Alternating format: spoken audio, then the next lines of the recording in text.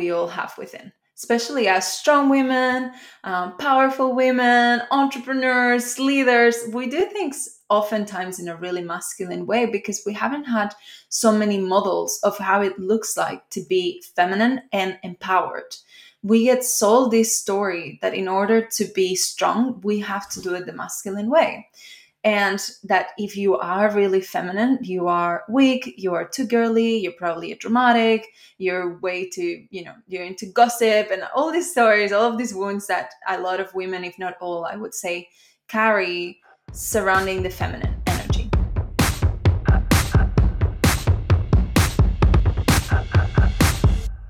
Welcome to the Inner BS podcast. We are action takers, rule breakers, and change makers. We rebel against the status quo and pave our own way. We are unapologetic in our claim of wealth, freedom, and pleasure. We are spiritual beings first and human beings second. We are soul-led service providers designing our own future. I'm your host, Jessica Zeinstra. I believe our world needs a revolution. I believe service providers can be the ones who bring it.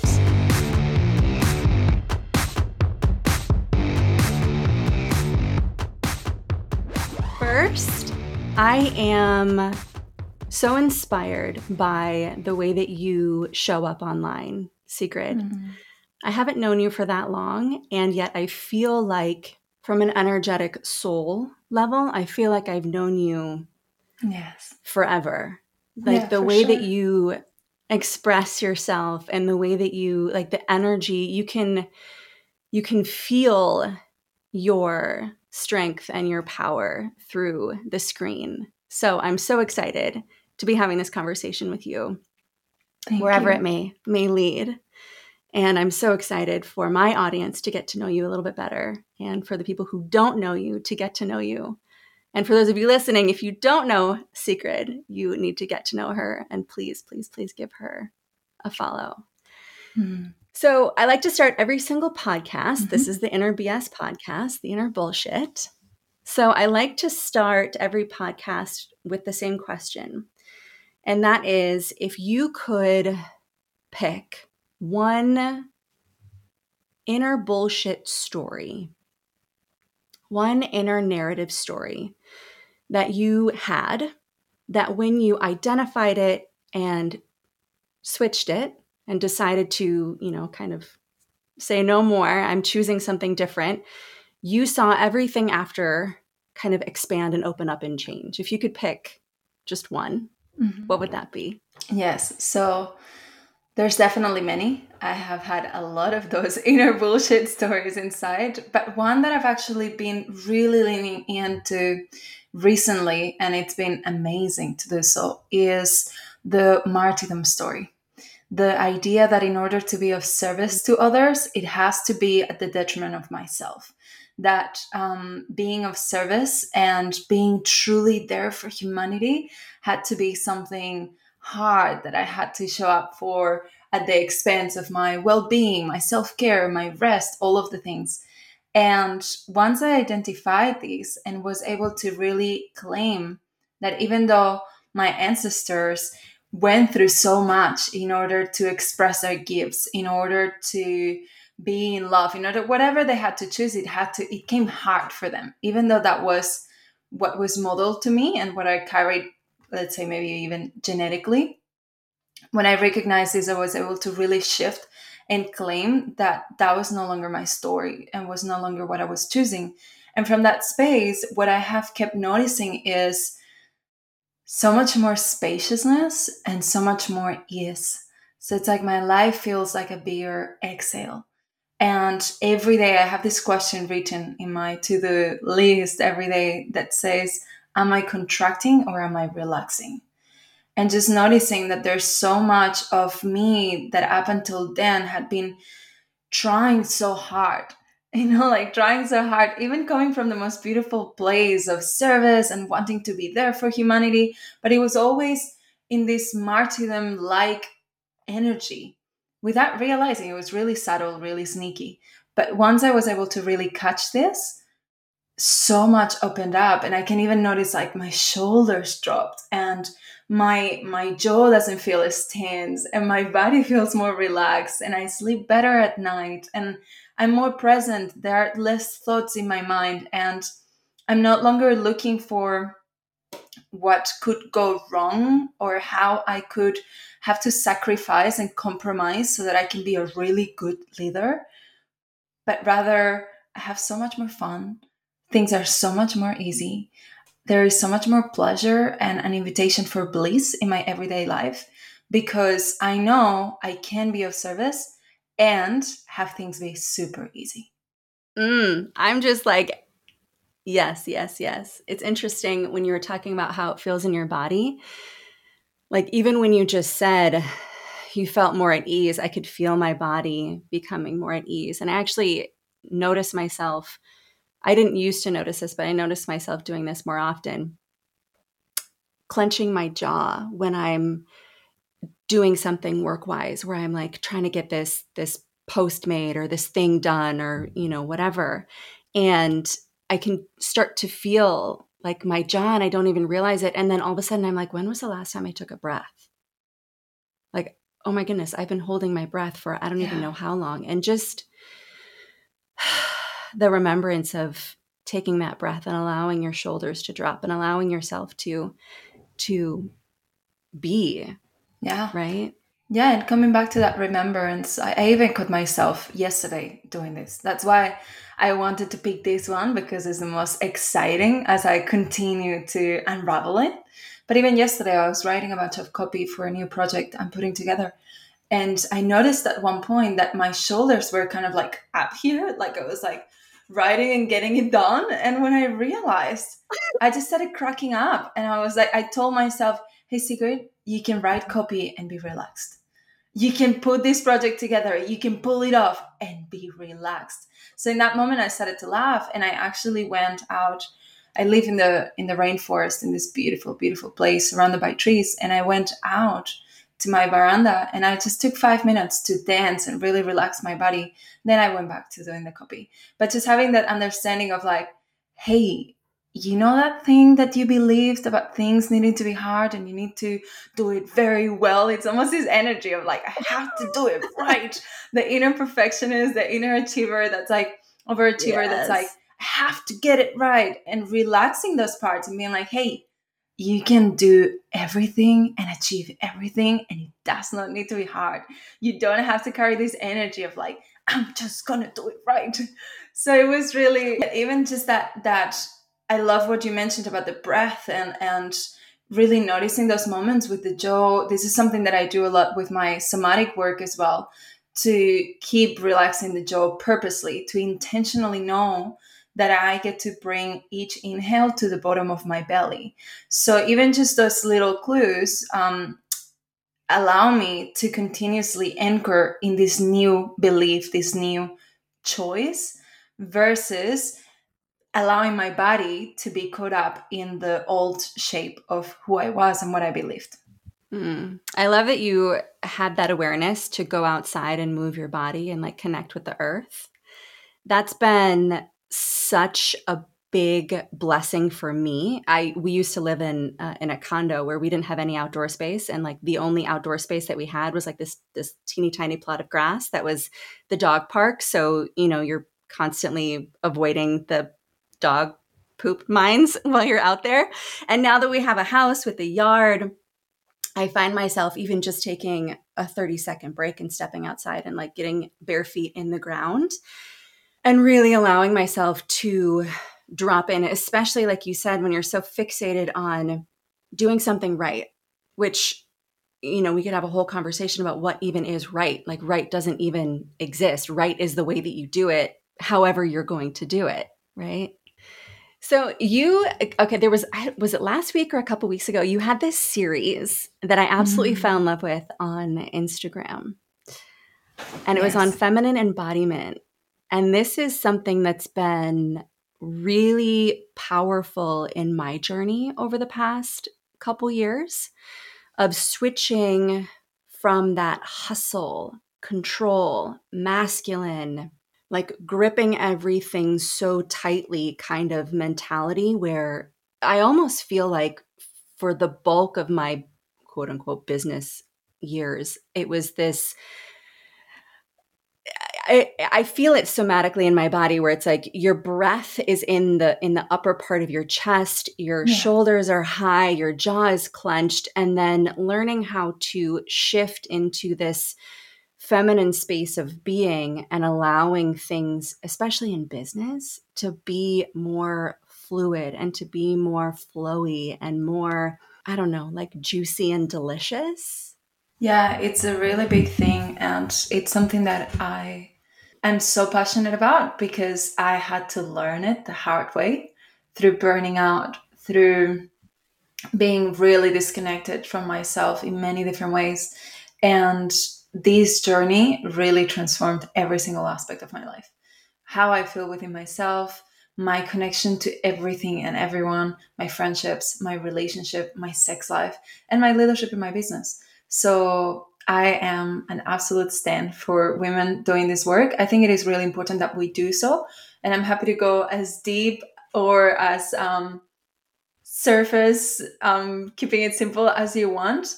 But it is definitely something that every woman gets to gift herself.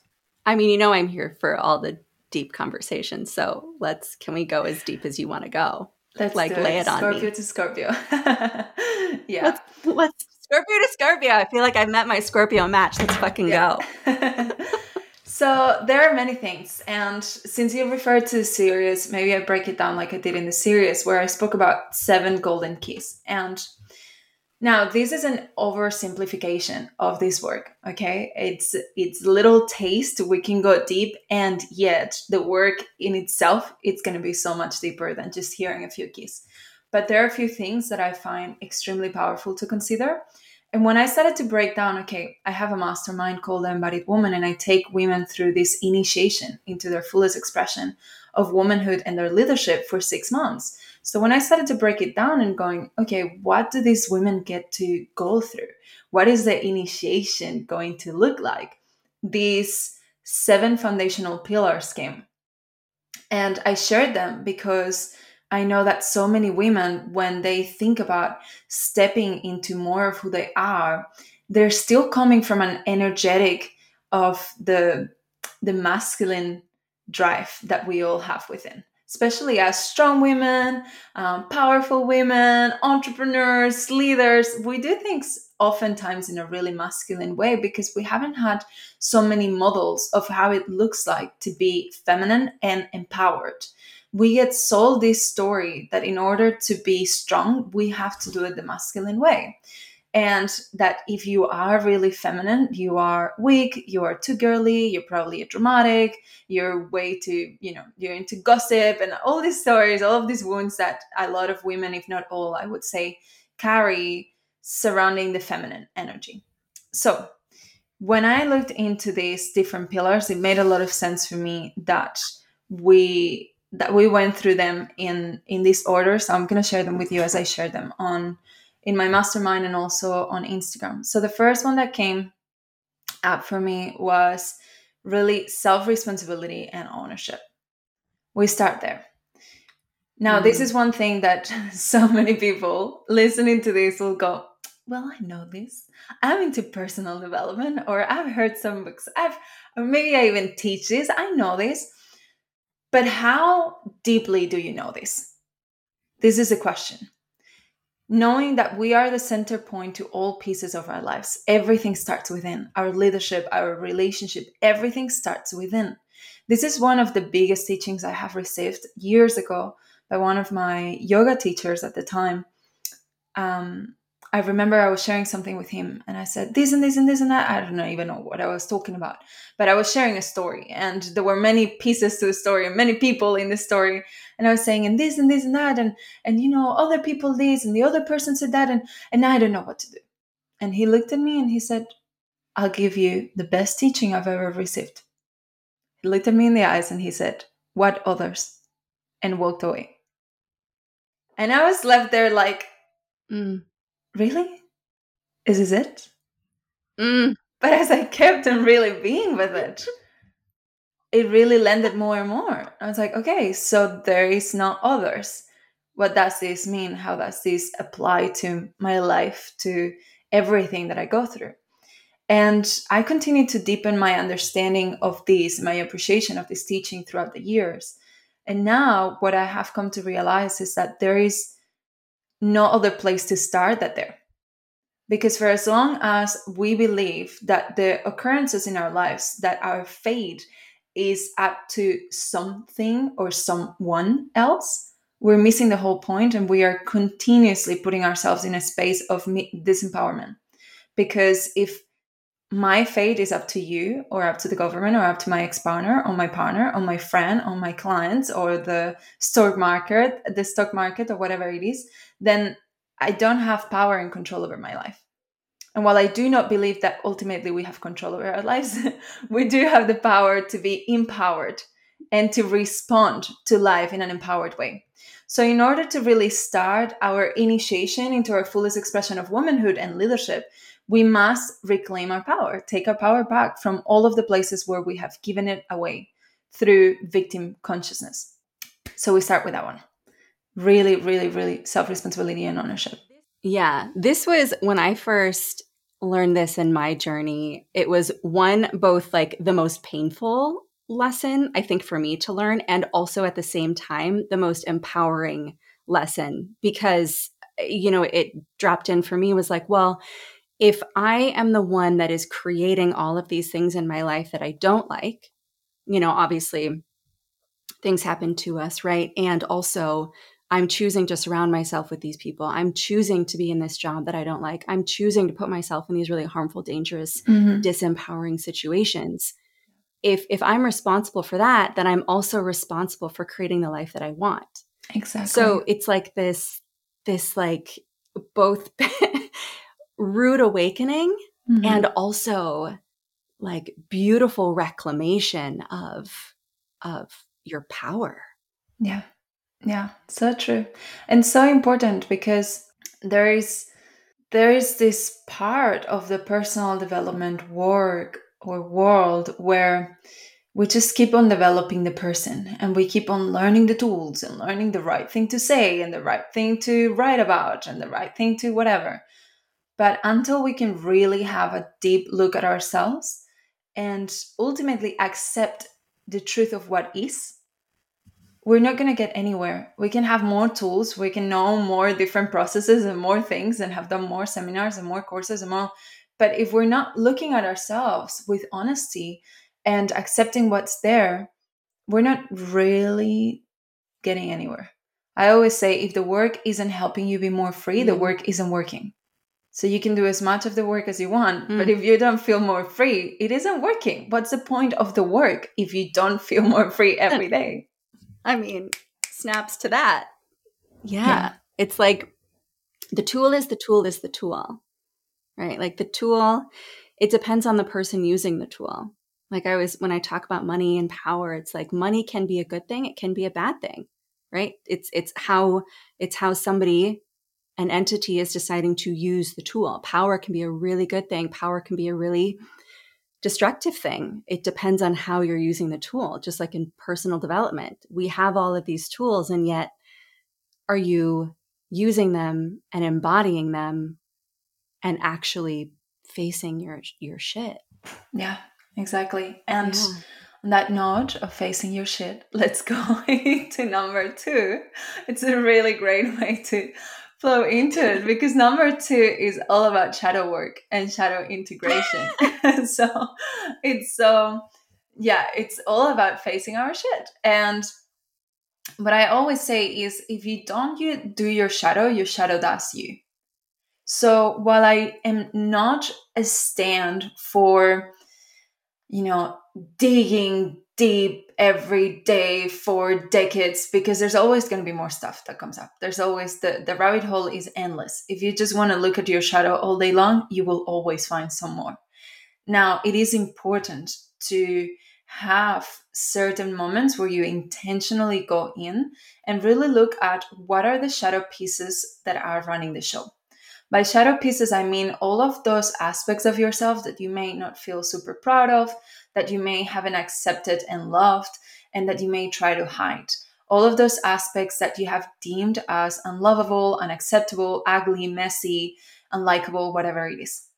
If you don't do your shadow, I'll say it again, your shadow does you. So especially when wanting to be in relationship, when wanting to be in motherhood, when wanting to be in entrepreneurship, whatever it is that you're wanting to be in a powerful way, you will get to look at those aspects of yourself that might be running the show. Especially for the type of people I work with, I support mostly coaches, leaders, and entrepreneurs. And those people are showing up for others. They are serving, they are putting themselves out there. And if they don't do the shadow work, there is so much of the wounded little girl and little boy inside of us that may run the show for us, also in leadership, also in our coaching practice, also in our social media. So it's really a matter of looking into what are the parts of yourself that you still haven't loved and accepted, that might be looking for validation, for safety, for security, for approval outside of yourself. Because unless you look at those parts and make peace with them and actually give them what they need so that they can have what they're crying for from yourself, you're going to try to find that in subconscious ways from your relationship, through entrepreneurship, through leadership. And that's going to get in your way of being truly empowered and truly potent as a leader, as a partner, as a friend.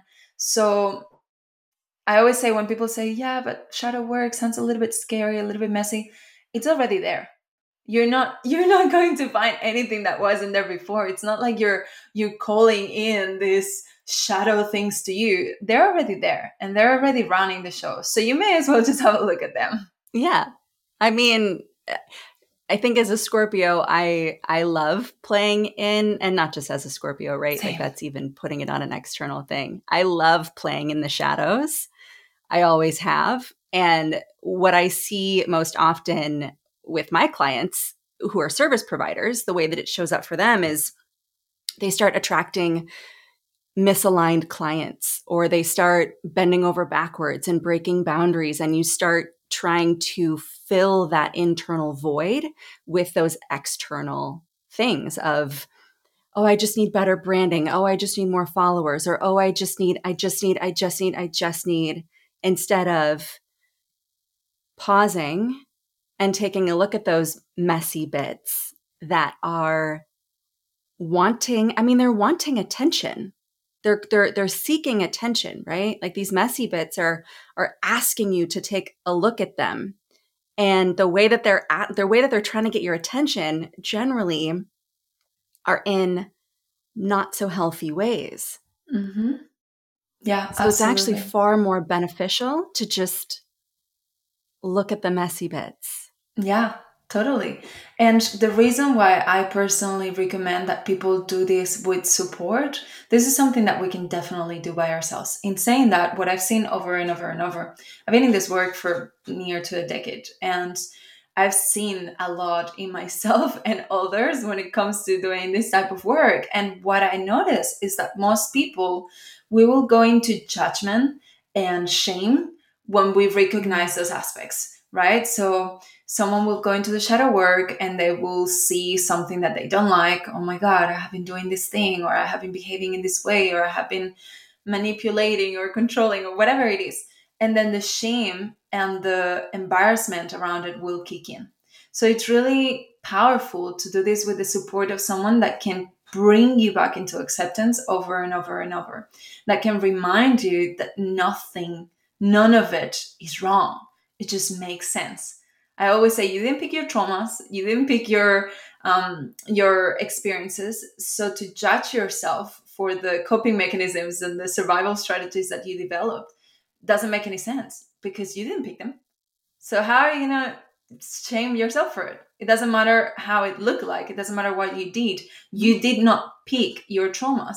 So whatever it is that you are going through makes absolute sense. This is what I love about the human mind. Like when you actually start picking things apart and looking at someone's behavior and understanding what they went through and what misunderstandings they adopted because of that. It all makes sense. I haven't met one human being that does not make sense. Based on their experiences and what they went through, everything makes sense. Now, what is really important, and that's why I always encourage to have support when we do this work, is to understand that we cannot heal a wound with the same energy that created it. So a lot of the times, and I see this often in my clients, the tendency is to go, oh my gosh, I've been really needy, or I've been whatever, maybe seeking approval and validation from my clients or from people on Instagram or whatever it is. Oh my God, oh my God, oh my God. So something's wrong with me. So I go into beating myself up or judging myself for that behavior, without understanding that the reason why that behavior is there is because originally at some point that little girl or little boy thought and misunderstood that they weren't good enough. They didn't feel loved. They didn't feel accepted. So they found all of these different ways to get approval, to get validation, to get attention. Now, if we want to heal that wound, we have to use a different strategy than the one that was used when the wound was created. So if you're wanting to seek validation and approval from the external world because a part of you didn't feel loved and accepted, but then you judge yourself and don't accept yourself because you behave like this, it's a never-ending loop where you're just creating more of that thing. So doing this work with support is a lot easier, let's just say. Well, yeah. And also, I mean, for me, one of the most powerful experiences that I've had is having someone witness me in the shame, you know, at bringing up an experience or something that has previously carried so much shame, and to speak it into existence and have another human being, you know, something that I've never told anybody before, and then having this other human see you and sit with you and witness you in it, all of a sudden it takes the power that shameful thing, at least it has for me, and I've seen it happen with a lot of my clients and friends, like it takes that power away from it, and all of a sudden it just kind of dissipates, and it's like, oh, like you said, it's of course. Yeah, absolutely. That is really powerful. I agree. Having that reflection come from someone that can witness us in that shame and go, and I still love and accept you. There's nothing wrong with you. Because shame tends to live in the shadows. So when we illuminate that, when we bring it up to the light, then there's not more space for it to hide. Shame loves to hide.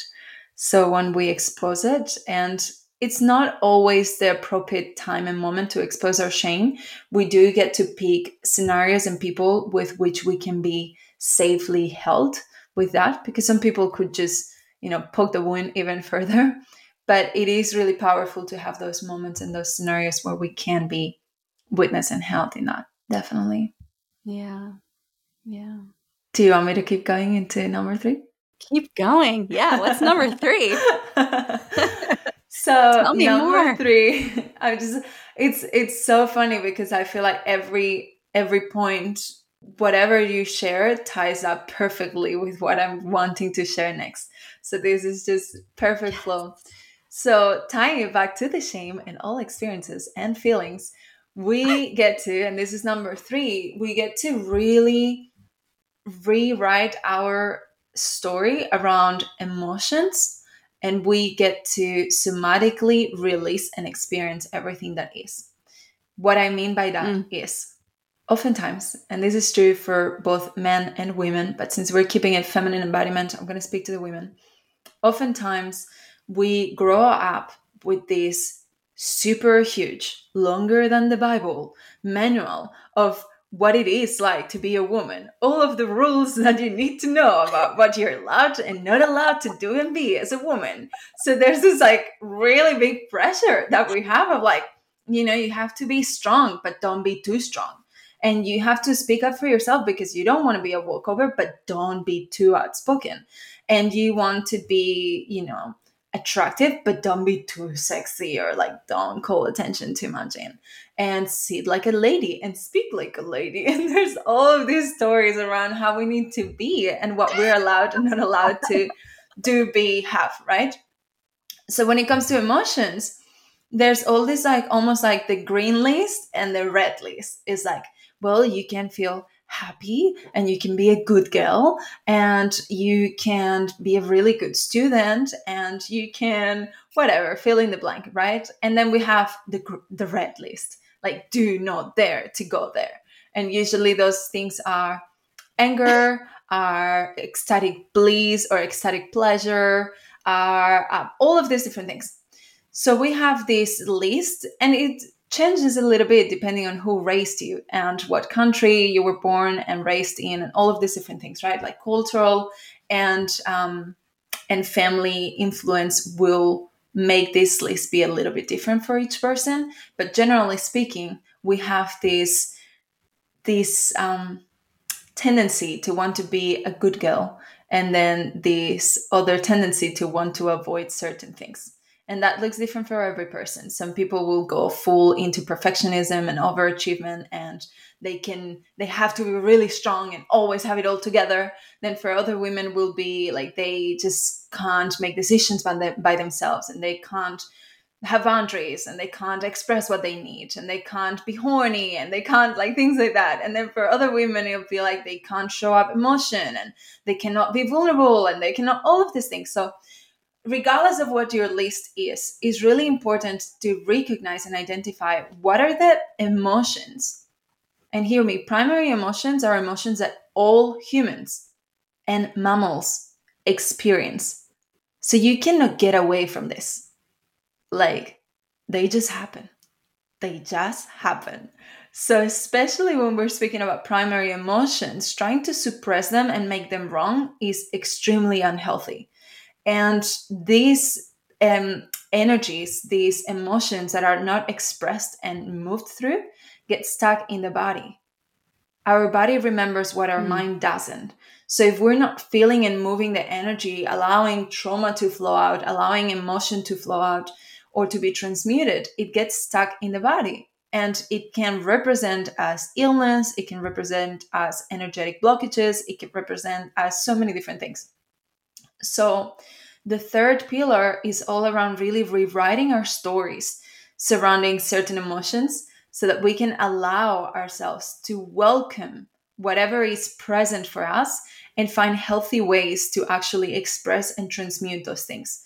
So you don't need to be like the typical, in Hollywood, for example, we'll see anger in women portrayed as this really dramatic Latina that's throwing plates and breaking them on the floor and all of that, right? And then we see strength and entrepreneurship represented as this really like tight ass woman that will never have a partner and that can't keep her life together and that it's extremely mean. We have all of these different representations. Do you choose that, or are you ready to rewrite your story? So within this pillar is all around reclaiming your truth by intentionally rewriting your story in regards to what you're allowed and not allowed to feel, what you're safe and not safe to express or be seen in, and really allowing your body to welcome and move, express, release all that it needs. Oh, I'm like, yes, firing on all cylinders. Yes. So when you say, I'm curious, because I have my own, I grew up as a dancer. So dance for me is like and just putting on music, to me, music is like almost like a religion where I feel like I can just allow myself to freely move and express. And it wasn't always the case for me, where I felt, I think partly growing up as a dancer and also not really knowing how to express myself. And there's a right way to move your body, even in the privacy of my own home when it's just me listening to music. There's still a quote unquote right way to move your body. So one of the biggest breakthroughs for me was actually just allowing my body to move in a way that the emotions in my body wanted it to move. Do you find, like, what are some ways that have been really helpful for you in kind of somatically releasing emotions? Yeah, there's many different things, and some of them I recommend always having a practitioner that supports you, because there could be trauma being released and different things that the person practicing the tools might not have the Yeah. understanding of how to hold themselves in. Now, there are different things that are really easy that we can do every day to just allow the body to move some of these things. Dancing is definitely one of them. I think it's really important to do it, as you were saying, without a right way to do it. So just for the sake of it. Shaking is a really good one. So actually jumping and shaking your limbs, your arms, legs, and just moving your body, allowing energy to move through is a really good one. Breathing, so centering, really bringing your breath to the bottom of your belly as you inhale, and then exhaling through your mouth while unlocking and releasing your jaw. So making sure that your jaw is open and it's not clenching, really important. And there are so many different things that can support with that are not necessarily somatic tools to release trauma. That is something that I encourage people to go and do with a practitioner. I support my clients with this, and there's many different things that can come up. But on a daily basis, to support your body to just move that energy, shaking, dancing, breathing, relaxing your jaw, stretching, even. There's even like practices with exercise and different things that you might be doing already that can support you with that. But having intentional breaks, I feel it's really, really helpful, where you actually move your body and you have that intentionality of releasing and moving whatever energy you can through shaking, dancing, breathing, um, really even like body scanning, looking at from toes to the top of your head, is there any tension in there? And can you bring the breath there? And just taking 2 minutes and very easily, very quickly scanning your body and seeing, like I was sharing at the start of this podcast, are your shoulders up here where they're not meant to be? Or is, I don't know, sometimes I found myself like my legs are contracted for whatever reason, or my jaw, like you and I were speaking before. So just checking in, how can you bring more um, relaxation into your body? That's also really helpful. And I love that you said being intentional about it, like, especially if this is something that's new to you, schedule time in your day, like schedule 15-minute breaks throughout your day of 15 minutes or 30 minutes or 5 minutes, even if that's all you have, and plug them in your day and make it a non-negotiable and be really intentional, and like Sigrid said, just shaking your body, or doing that quick 2-minute scan of going from your toes all the way to your head, back down to your toes. Just because, especially if this is something that you've never done before, you need to, in order to create new habits, you need to be really intentional about it. Otherwise, it will just become an idea and never actually something that you put into practice. So yeah, I'm actually going to do this. I think I'm going to schedule shake breaks in my day, because that sounds really fun. I already have hula hoop and trampoline breaks. I love that. But I think I need to bring in some shaking breaks in my day. Yeah, I absolutely love that. And it is really helpful. I've done with some of my clients, what I do, I support them to create a regulation menu. So they have all of these different practices that they can draw from every day, and they schedule intentional breaks for nervous system regulation.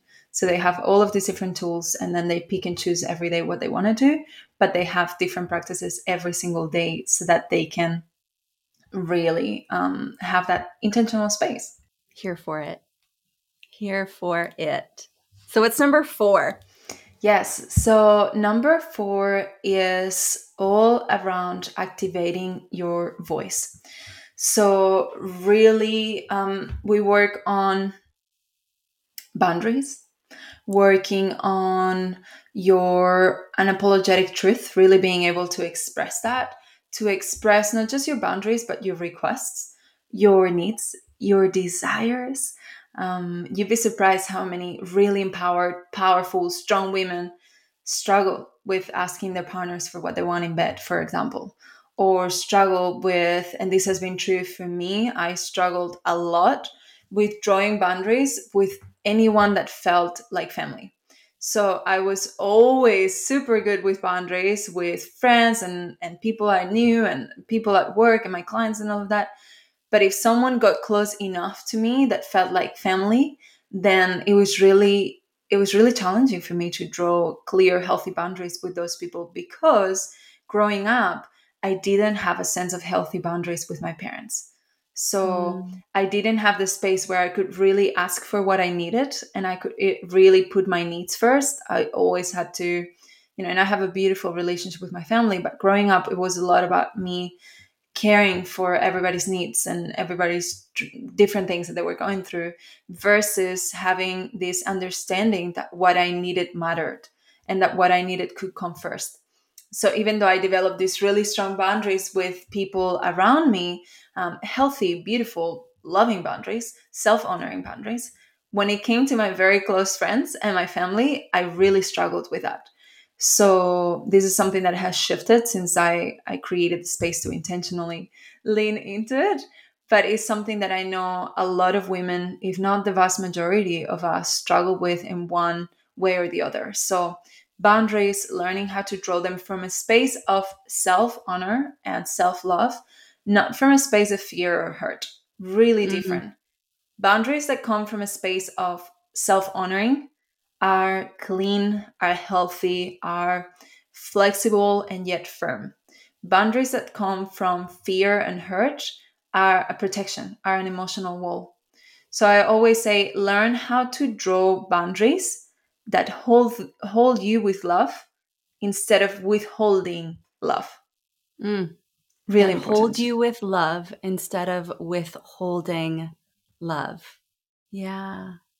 One, just sharing your truth, I think, from a loving space is challenging enough.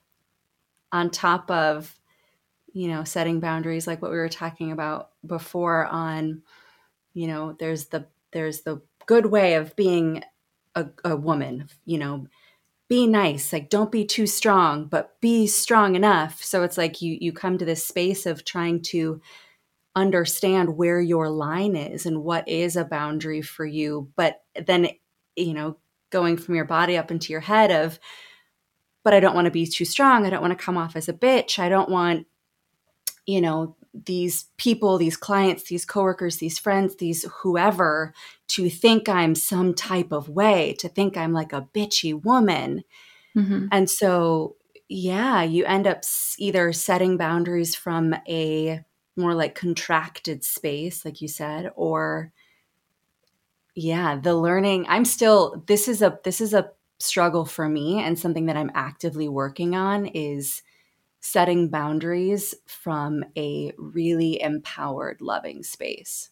Yeah. Yeah, it's a big one. And I feel like for so long as well, and I always just like to look at the influence of our ancestry in how we are today, right? Like oftentimes we are easy to judge ourselves and to judge our behavior and our conditioning, but it is important to understand that it's been like that for generations. So it has been modeled to us in that way. And this is why we get to do this work, because we're not going to learn by not doing anything about it. We're not going to wake up one day and go, yep, now I know how to speak my truth unapologetically and ask for what I need and express my desires. And I feel so comfortable with boundaries. Like it's not going to happen just like that. So this is why we get to the intentional Wouldn't work. that be nice? Yeah, exactly. And there's also this space to have so much compassion and patience with ourselves, because we learned this way from our mothers, our grandmothers, and it's just how it is. It's what it is. No need to shame ourselves or to worry about it, but there is a space to do something about it if you choose, and that is way more empowered than continuously have this push and pull where we want to draw a boundary but we feel really disempowered. Just imagine how much time and energy we waste on that. Like I always think about how I used to second guess every single one of my needs, my requests, my boundaries years ago. And I think of all the life force that I wasted just in thinking, what is this person going to think? And how can I say it? And repeating the scenarios, conversations in my mind. Like I would have all these imaginary conversations in my mind of how I would tell the person what I needed to tell them, and then what, all of these things. And now that that doesn't happen anymore, I have so much more time, like so much more energy. The number of conversations I've had with people in the shower or like while I'm like doing my makeup or doing my hair, I'm like, I'll say this and then they're going to say this and then I'll, and it's like, just let it go. Yeah. It's a big one. It's definitely a big one. And it's really important for several reasons, actually. I want to share this as well, because oftentimes we may think that this has to do with just drawing boundaries with our clients or telling our friends when we really don't want to go to their dinner party because we just want to read a book at home, or telling our partner what we actually really like in bed, whatever it is. But it goes way beyond this. Think about motherhood, for example. If you want to be a mother, or if you are a mother, how are you going to go about raising a child for the rest of your life, because that job never really ends, without expressing your needs, expressing your truth, being a stand for what you think and what you know? How is that going to work? Like, you're signing yourself up for a pretty disempowering situation for the rest of your life if you don't know how to be taking care of another person while honoring yourself and really expressing what you need, and finding a way where you can firmly and lovingly express your boundaries. When we think about educating a child, when we think about having a powerful partnership, when we think about being in leadership and really creating the impact that we feel deep within we're here to create, we get to learn this. Like, it's really important that we do, that we learn how to honor our truth, because there is a reason why that truth is there. We are all really at all times channels for whatever piece of thing wants to come through us. And if we don't know how to honor that, if we don't know how to differentiate between the part of us that's scared of intimacy or scared of depth or scared of being hurt and then builds emotional walls all around, or the part of us that's scared of rejection or abandonment and therefore people pleases everywhere, if we don't know how to differentiate between that and our truth and how to be empowered in our experience of life, we're just kind of giving so much of life away. And we're just going, here, this is all my potential, everything I could ever experience, all of the amazingness I could have access to in my lifetime, in this lifetime. But here, you have it. I'll try the next life. If you believe in that. If not, then I won't try. So there is this really important, there's a big importance that I want to highlight on around really doing this work. Because while you may have told yourself that this is not important, or what you may have told yourself that this is not such a big deal, I feel like something within us dies a little bit. There's a little part of something of us that dies every time we're not a stand for what we know within ourselves is our truth. Yes. As you were speaking, I literally had that same thought that you just said pop into my head. I was like, and if we don't do this, part of us dies. Yeah. And that was, I think a lot of people can relate to that. That was my experience for the bulk of my life until I started to do this work and decide to go into the shadows, appreciate and love the mucky bits, and, really claim my truth. And not just, yes, eventually claim my truth, but understand what was my truth, peeling back the layers of what ancestors and, current generations of the beliefs and the thought process and the patterns and all the things that we're told to be and told to do. And it's like, but what am I wanting to be and what am I wanting to do? Right. And then getting the courage to, after you peel back the layers and after you figure out, go deep into your own shadows. And it's like you meet your shadow in the mirror and you look at yourself and you're like, I love you. Yeah. Now let's express this to the world. Mm-hmm. Yeah. Yeah. It's such a beautiful reclamation. It's a process of this process of feminine embodiment. I get even like emotional about it sometimes because it's so deep and so I see it as truly our birthright. This is a little bit of a segue, and I can come back to step 5 or 6 and 7 in a second. But feeling called to share this, we as women have this potential to access such deep wisdom and such deep power. The feminine force is so healing, is so inspiring, is so powerful in her creations. And unless we do this work to really, like you were saying, get to see all of ourselves and accept that, love that, be a stand for that, unless we do this process of initiating ourselves into our truth, to reclaim our birthright, to be fully connected and as a full stand for who we are and what we're capable of, we're just missing the magic that it is to be a woman. We have been brought up in this society that has taught us to seek for everything outside of ourselves, to doubt ourselves, to hate or judge or criticize or all of the above ourselves, and to really be live in a really disconnected way. Um, Everything, for instance, let's just look at the amount of corporations and businesses that profit from making us believe that who we are and as we are isn't enough. You just have to turn on the TV if you have one. I personally don't, but if you have the TV, you just have to turn on the TV to see all of the ads that tell you that your face should look different and your body should look different and your hair should look different. Everything should be different. And it never ends. You can never get to a space where it's enough.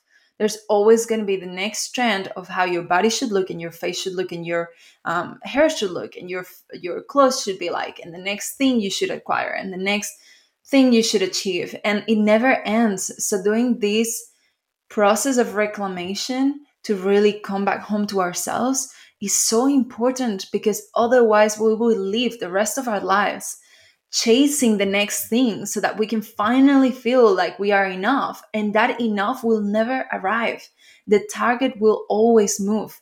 So it is so extremely important that we gift ourselves the gift to connect with our truth, to get to understand, know, really meet ourselves and love ourselves, because otherwise, what is life about? I don't see the point in not doing this, personally. I'm getting emotional just listening to you. I wholeheartedly agree. You know, I mean, even if you don't have a TV, open social media. Absolutely. You know, like it's everywhere. It's you go to the grocery store, it's on the magazines in the checkout line. It's unavoidable in the day that we live unless you go completely off grid. You know, I feel like that's the only way that you can truly avoid seeing this stuff at a subconscious level of telling us the very specific box that we as women are supposed to fit in. And if you don't fit in this very specific box, then you are somehow not a good enough woman. Yeah. When really it's about reclaiming the feminine and reclaiming what it actually means to be an intuitive, deeply connected, grounded, fiery, that's how I feel, at least, like Yeah. feminine being. Definitely. Yeah. The more I learn about the feminine, especially nowadays, this is absolutely not a canceling comment whatsoever. But especially nowadays on Instagram, for example, there is this very, very one way, or very specific, let's say just specific portrait of feminine embodiment. So I've actually made a couple of funny reels that I'm going to be sharing soon around that. But you research feminine embodiment on Instagram, and there's all this like women in lingerie and slow dancing and all of that. And that is beautiful. That's why I'm saying this is what, by no means a cancel comment. I'm power to these sisters and absolutely in support of that work. Now, there is so much more to the feminine. Like, it's actually not, it has nothing to do with how we show up externally before it does with how we show up internally. So it's really how we feel, how we know ourselves, how we carry ourselves when nobody's watching. Then if you want to dance in your lingerie and share about your, dildos and how you self-pleasure and all of that, amazing. Like, absolutely amazing. But there is so much more to feminine embodiment than just learning how to be connected to one version of sensuality and one version of this goddess movement, let's say. So there is, I love that you brought all these different facets, because there is fire. And sometimes the most feminine thing that you can do is to passionately, compassionately express your anger or your disapproval of something that is unjust. For example, in Buddhism, they speak about, I forget if it's 16 or 17 different types of compassion. And it doesn't just look like, oh, well, I love you, so I'm sending you love and peace, and whatever you do, I just accept you. Like, they speak about this. My Buddhist psychologist teacher, she shares about this one particular example of a mother that is about to cross the street, and there's a red light, there's so many cars crossing, and her child goes to cross the street.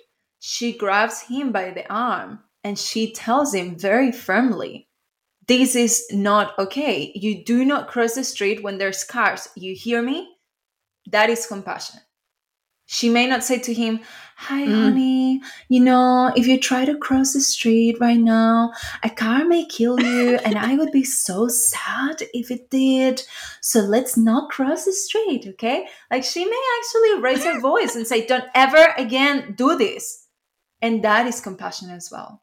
So there are so many different facets of what the true feminine force within is. And as always, I see the Western world just tries to put everything in a box so that it's marketing worthy and sellable and scalable.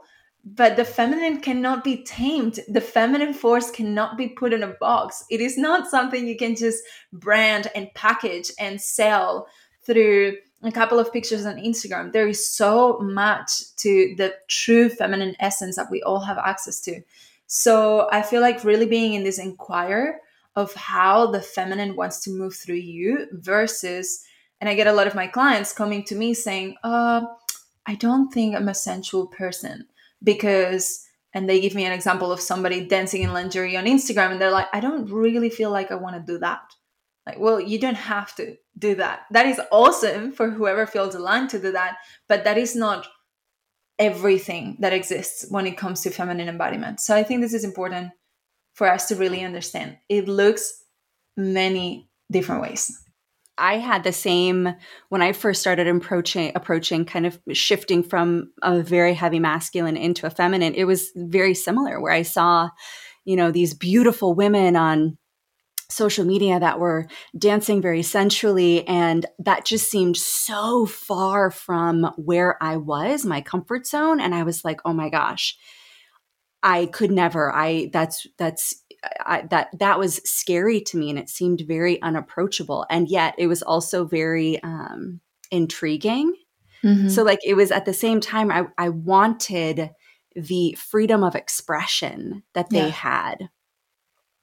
So, and yet I needed to find, like, I was here over like a mile over here, and they were like 2 miles over in this direction. I needed to find something in the middle that felt more approachable for me. And for me, the sacred rage, the fiery part of, the feminine is where it landed first for me, was like embodying and allowing those pieces to compassionately come forward.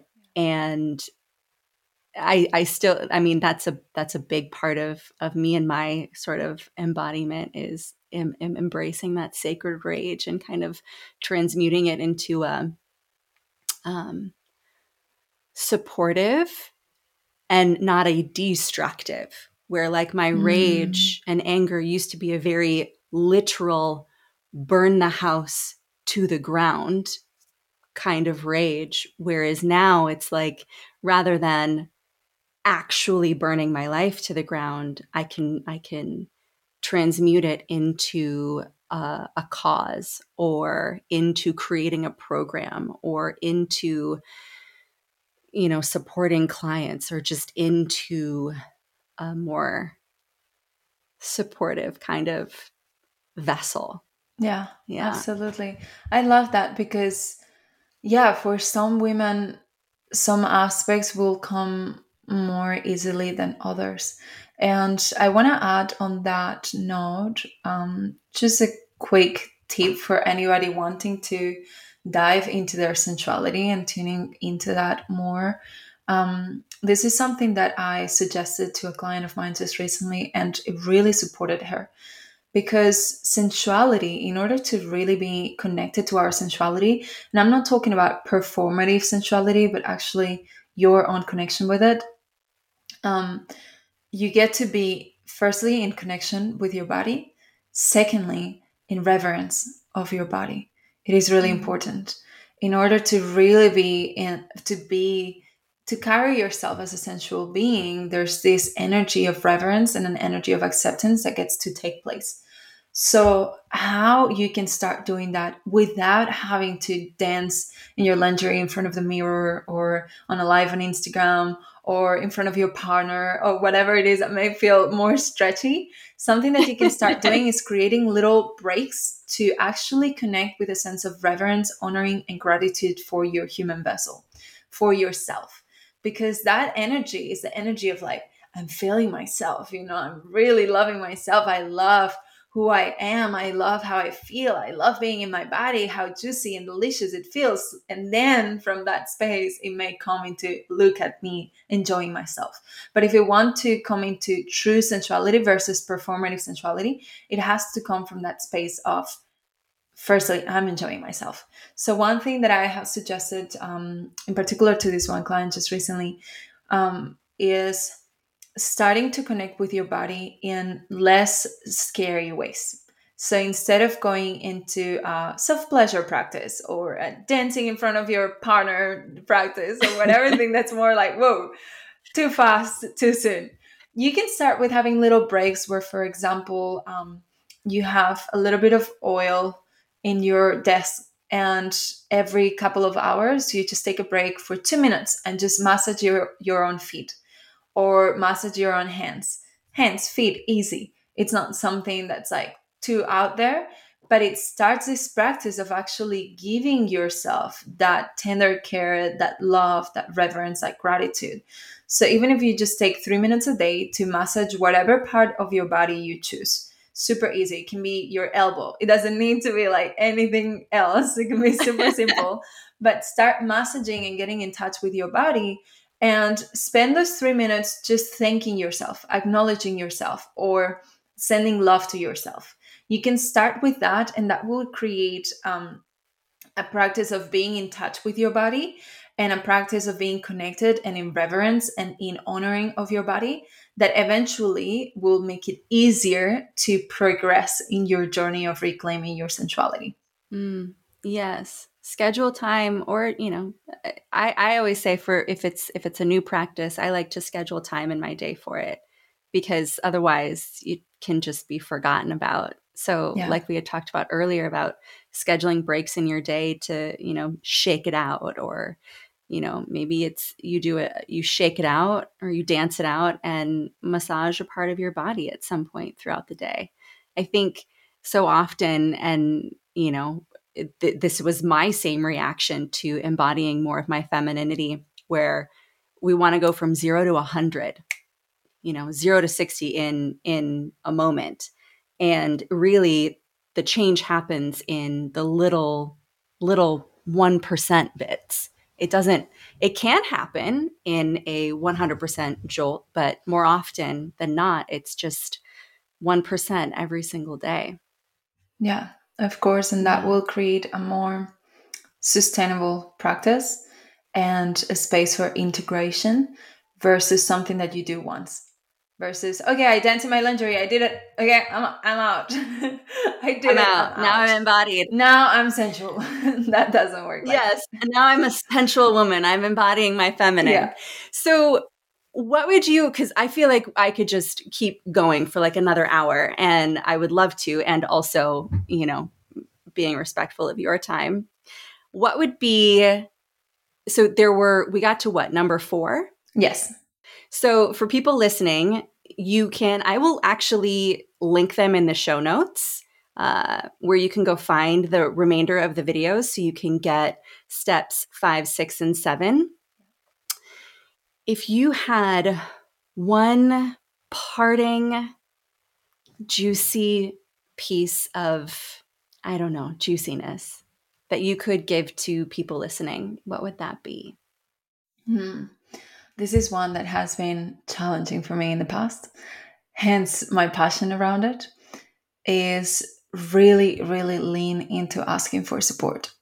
The feminine is not meant to do it all in a hard, pushing, struggling, challenging way. And while at times it may happen like that, and we're more than capable of doing it, there is a space for really opening to receive support. And if we can really, really deepen our knowing or our trust in the fact that we are worthy of being supported and worthy of being held and worthy of being helped, then we can create a lot more. There is so much more that we can bring forth in the world and to the world. And the world, more than ever, is calling for empowered, embodied feminine leaders. So I absolutely, absolutely recommend that every single woman leans into that. Yeah. Thank you. Thank you. Thank you. Thank you. Thank you. Yeah. Everybody listening, make sure you follow her. Sigrid is amazing. And I love you. Thank you so much for having me, love. I love you too. Thank you for listening to the Inner BS podcast. Send me a DM to let me know how much you loved this episode. Leave a rating and a review on Apple Podcast. Take a screenshot and then email to hello@innerbeautyschool.co to receive a free Inner BS sticker pack and be entered to win a free membership to the Inner Beauty School campus for a full year. Remember, you are cosmic stardust. You get to flip the tables on the status quo and pave your own way.